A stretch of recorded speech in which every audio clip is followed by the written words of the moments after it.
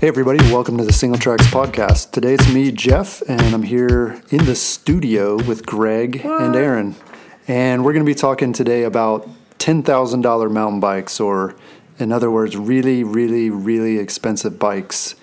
Basically, we're kind of drawing the line on super expensive bikes at around $10,000, but I'm sure you can find some that cost more or less that are within that range. But anyway, you know what we're talking about. So we did a survey a little while back asking mountain bikers, a lot of mountain bikers, what they thought a high-end mountain bike should cost. And based on that information, we found the average for most people was about $3,500. So when we're talking about $10,000 bikes, this is like 3 times as much as what most people would consider a high-end mountain bike. So these are the super elite, super rare bikes. I want to start off by asking you guys to talk about what bikes in this range are available out there. Like, how common are $10,000 plus mountain bikes? I would say surprisingly common. You know, when we first started doing some research on this topic, I thought I'd have a more difficult time than I did finding $10,000 bikes.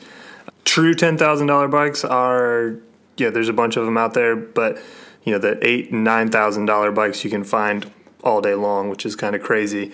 But yeah, some of the examples I found, some of them, like downhill bikes, like the Trek Session, their top flight, World Cup ready downhill bike is $10,000.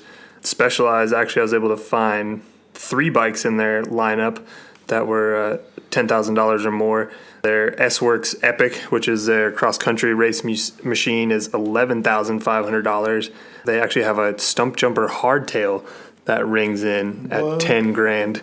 And the S-Works Camber, which I believe you rode, Jeff, at Interbike, is $10,000. And then, of course, other brands, Santa Cruz.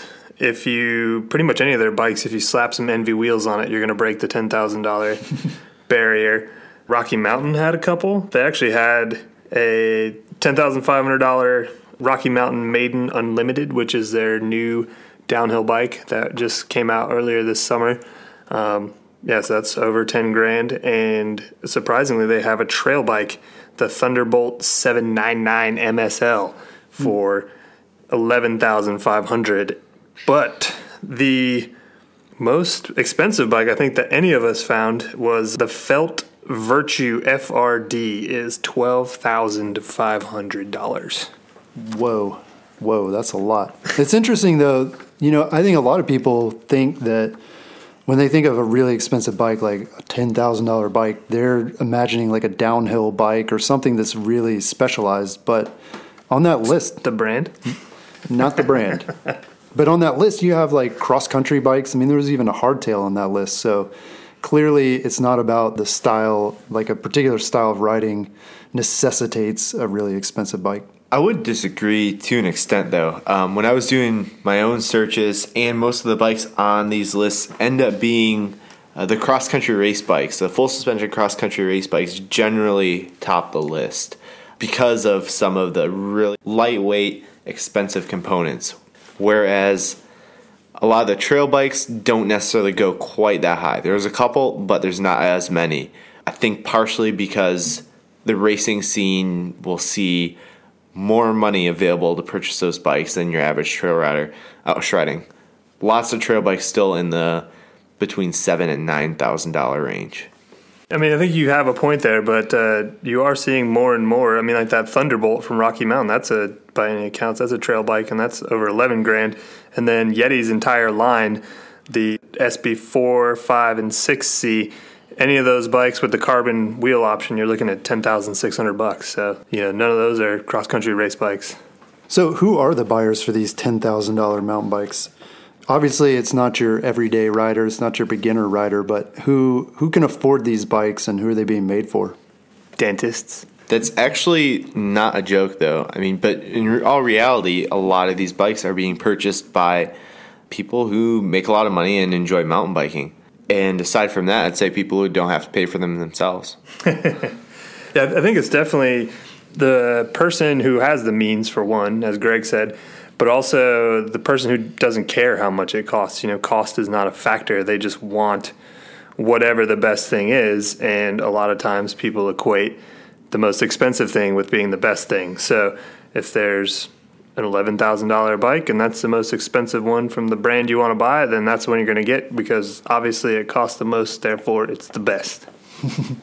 Yeah, and I think you're implying too, when you talk about people who don't pay for their bikes, you're talking about racers too, people that don't have to worry about how much it costs, and that's where a lot of the development comes in, is building these bikes for these people who are testing them and putting them to their full performance potential. So what makes a bike cost this much? Components. But really, with all these bikes, all the top-end bikes that we're looking at, you can buy the top-end frames with cheaper components for much, much less money. Most of these super high-end bikes, they're all featuring the most expensive components that money can buy. NV carbon wheels, RS1 forks or similar, such as a Pike. Shimano Di2 XTR drivetrains really drive up the price. So all these top-end $12,000 bikes are all running Di2 drivetrains. The Di2 is astronomically more expensive than even regular XTR. So ultimately, the components drive the price. Frames do to an extent, but it's really the components. Right, yeah, like I think the Di2 group set is $3,500 on its own. So, yeah, no shortage of money going to that end of things. I also think it's the market, right? I mean, if the market's willing to pay $10,000 for a bike, then that's what these companies are going to charge. And also part of it is this constant need for something new. I know a lot of people compare mountain bikes to dirt bikes. So every time we post something on an expensive bike, someone inevitably makes a comparison. Oh, I could buy a Honda CRF 450, or I could buy this KTM dirt bike or whatever. But kind of the difference there is, they use the same engine, the same frame, the same suspension, the same main architecture for several years before they change it. They'll change the graphics and they change the plastics every year to keep it fresh. But, they're not going out every single year and coming up with a new suspension design and moving the pivots. And that stuff costs money. I mean, but apart from the R&D side of things, you have the tooling costs. A carbon mold for a frame can cost anywhere from $20,000 to $40,000 per mold, per size. So if you think about that, one mold for a carbon bike just gets you one size. You can't use, the same mold for a small, medium, and large frame. You need individual molds for those. So when you're spending literally hundreds and hundreds of thousands of dollars on the molds, and you don't have years to amortize that tooling cost, then that's why you're going to have these bikes that cost so much. That's interesting. So what do you think is driving these companies to change their stuff every single year? I mean, is it competition? There are just so many great bikes out there and bike companies, or is it something more? I think there is a demand from the market. People want to see something new every year. I think we may be moving away from that slightly. I know Santa Cruz, they've never really played the model year game. They're much more like a dirt bike manufacturer. They change their colors every year. They have some funky new schemes, but they only change the bike when they feel like there's enough things to change on it that's going to make a substantial improvement. They just came out with the version 2 of the Nomad and the Bronson the 5010, sorry. They don't do the model year thing. You're seeing, I think Felt was another big company that's moving away from model years. And I think we may see that more and more. But as it stands right now, it's if you don't have something new, you're not relevant, right? So that's why they have to go and slightly modify the geometry and change the pivot points, and that requires a new frame when you're talking carbon. One potential difference is that mountain biking is a much newer sport than dirt biking. So it is possible that we're still seeing a lot more continued improvements in the technology end of the mountain bike spectrum currently, and maybe we'll plateau pretty soon here. I mean, who knows? We could reach a point where there aren't as many technological improvements to be made. With the longer history of dirt biking, it seems like they've probably sort of already reached that point. However, dirt bikers I talk to say that even within the past decade or two, there have been massive improvements on the dirt biking end of the spectrum. So hopefully we never totally tap out. We'll see. Yeah, hopefully we just get cheaper. Also on the subject of when you're talking about dirt bikes, when people make that comparison, they say, I can get XYZ dirt bike for the same amount of money. But it's not necessarily an apples-to-apples comparison, right? Because when you're talking about a $10,000 mountain bike, you are talking about the nicest stuff you can buy. You're talking about pro level. This is the same equipment that the fastest dudes in the world are running. Whereas when you're talking about a dirt bike, the one that you can roll out of your local dealer is nowhere near the bike that James Stewart or whoever is racing Supercross on. Those, you're talking like magnitudes of difference in price, more expensive. So it's not exactly, it's not like you're getting the same top level components on the dirt bike that you would on the mountain bike. We've said that $10,000 mountain bikes are pretty rare and it's a pretty limited market. So should we care about these bikes, these expensive bikes? I mean, if not a lot of people are riding them and they're out of reach for a lot of riders, do they really matter to the market? I've got two things on that point. One, again, is sort of going back to the idea of a different lineup, different specs for these bikes. For most of these bikes, you can get the same frame on the $10,000 bikes with a $5,000 complete build price, or sometimes less, sometimes a little bit more. So generally, if you go with cheaper components, you can go for half the price. But what I want to focus on more is the components, because I really think that drives up the price because of that. We do have to talk about trickle-down technology. That technology really does trickle down into more affordable versions over the course of a few years. Look at XX1. That was the first 1x11 drivetrain on the market, 3 or 4 years ago now? And we already, in that time, have acquired GX drivetrain availability, which is of minimal fraction of the cost and is within the reach of most people who are willing to buy a halfway decent mountain bike. I mean, it's at the intermediate level price range, and GX really, Aaron, you can probably speak more to this, but offers most of the performance benefits that you find in XX1 drivetrain, a little bit heavier and much more affordable package.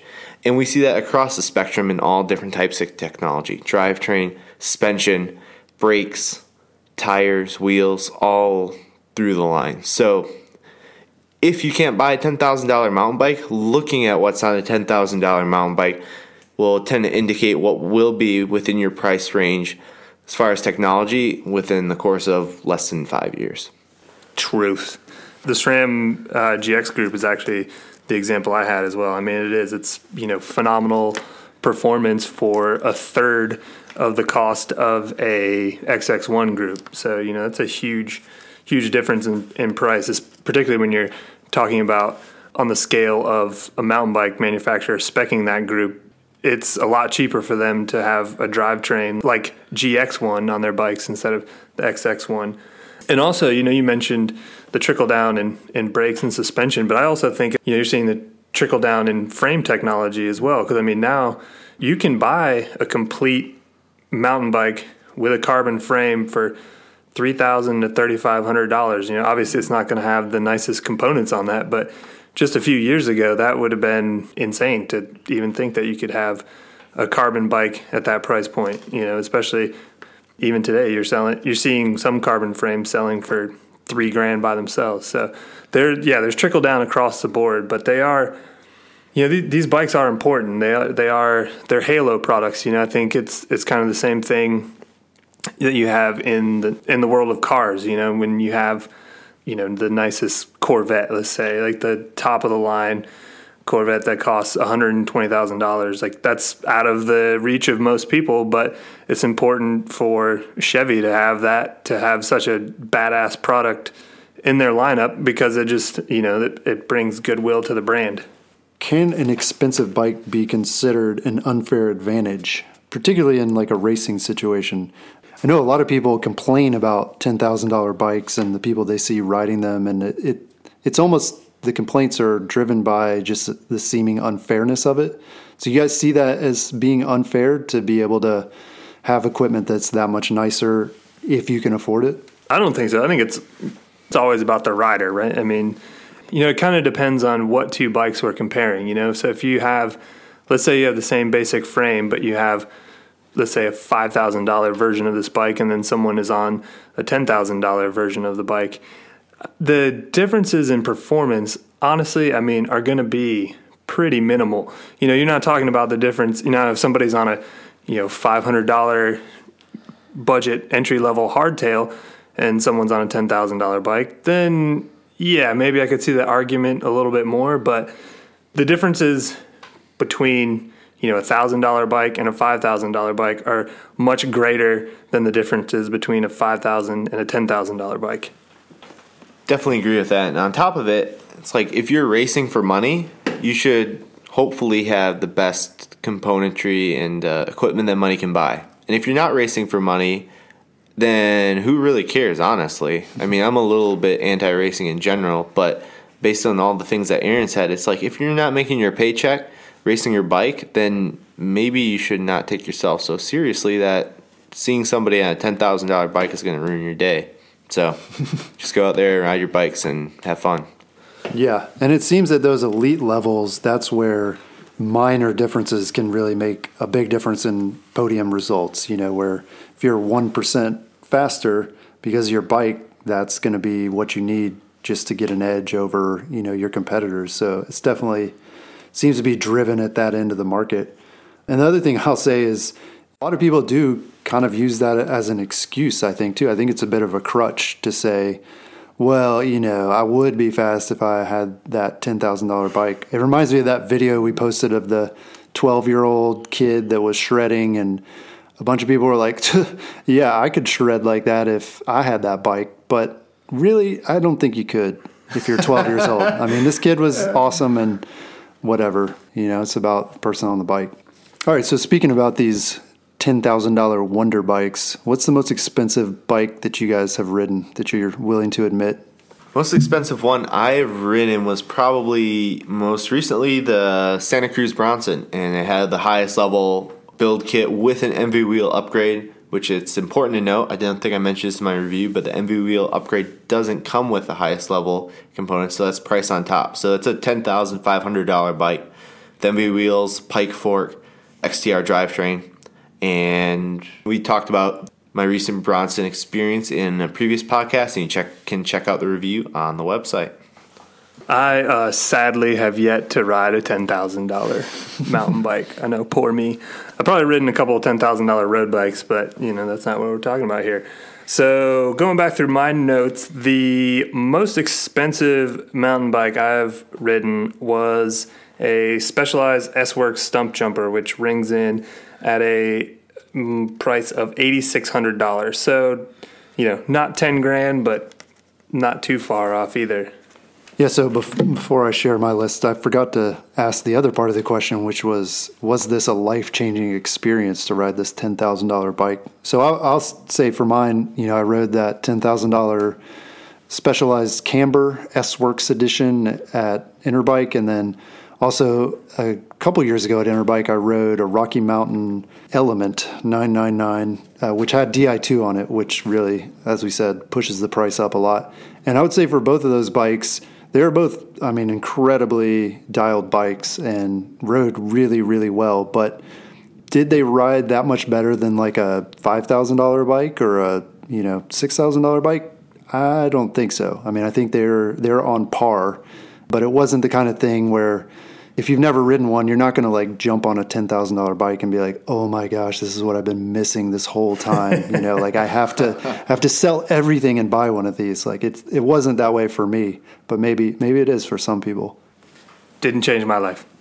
Same thing here. Although some of my favorite bikes I've ever ridden, most of them ring in at maybe like the $6,000 to $7,000 range or right in there. So again, that's not quite $10,000, but it's still not cheap by any means. I think all goes back to what Aaron said. The difference between a $1,000 bike and a $5,000 bike is astronomical compared to the difference between a $5,000 bike and a $10,000 bike. Okay, so long term, where do we see the real prices of mountain bikes heading? Obviously with inflation, in 50 years, like an entry-level bike is going to be $10,000 and, we're going to be paying for Cokes with $20 bills. But Is $10,000 these like sort of quote unquote expensive bikes going to become more common in terms of market share or stay where they are? Or it sounds like you guys were maybe implying it might sort of flatten out at some point. Ultimately, I think we're getting more options is the long and short of it, because we're getting more and more expensive bikes than we've ever had before. We're not losing any bikes on the low end of the spectrum, and we're gaining more bikes at the middle of the spectrum. So ultimately, we have more options. Maybe the market share of $10,000 bikes will go up, but it's still going to be small and ultimately doesn't really matter. I just say buy what you can afford and expect trickle-down technology from these nice bikes to mean better bikes for the same amount of money or less expensive bikes coming down the pipe and heading your way. I think ultimately all these improvements over the long term are going to mean good things for mountain bikers. Well, cool. This has been a fun discussion about expensive mountain bikes. If you've enjoyed this discussion, please be sure to subscribe to us on iTunes or wherever you get your podcasts. Talk to you next time. Peace.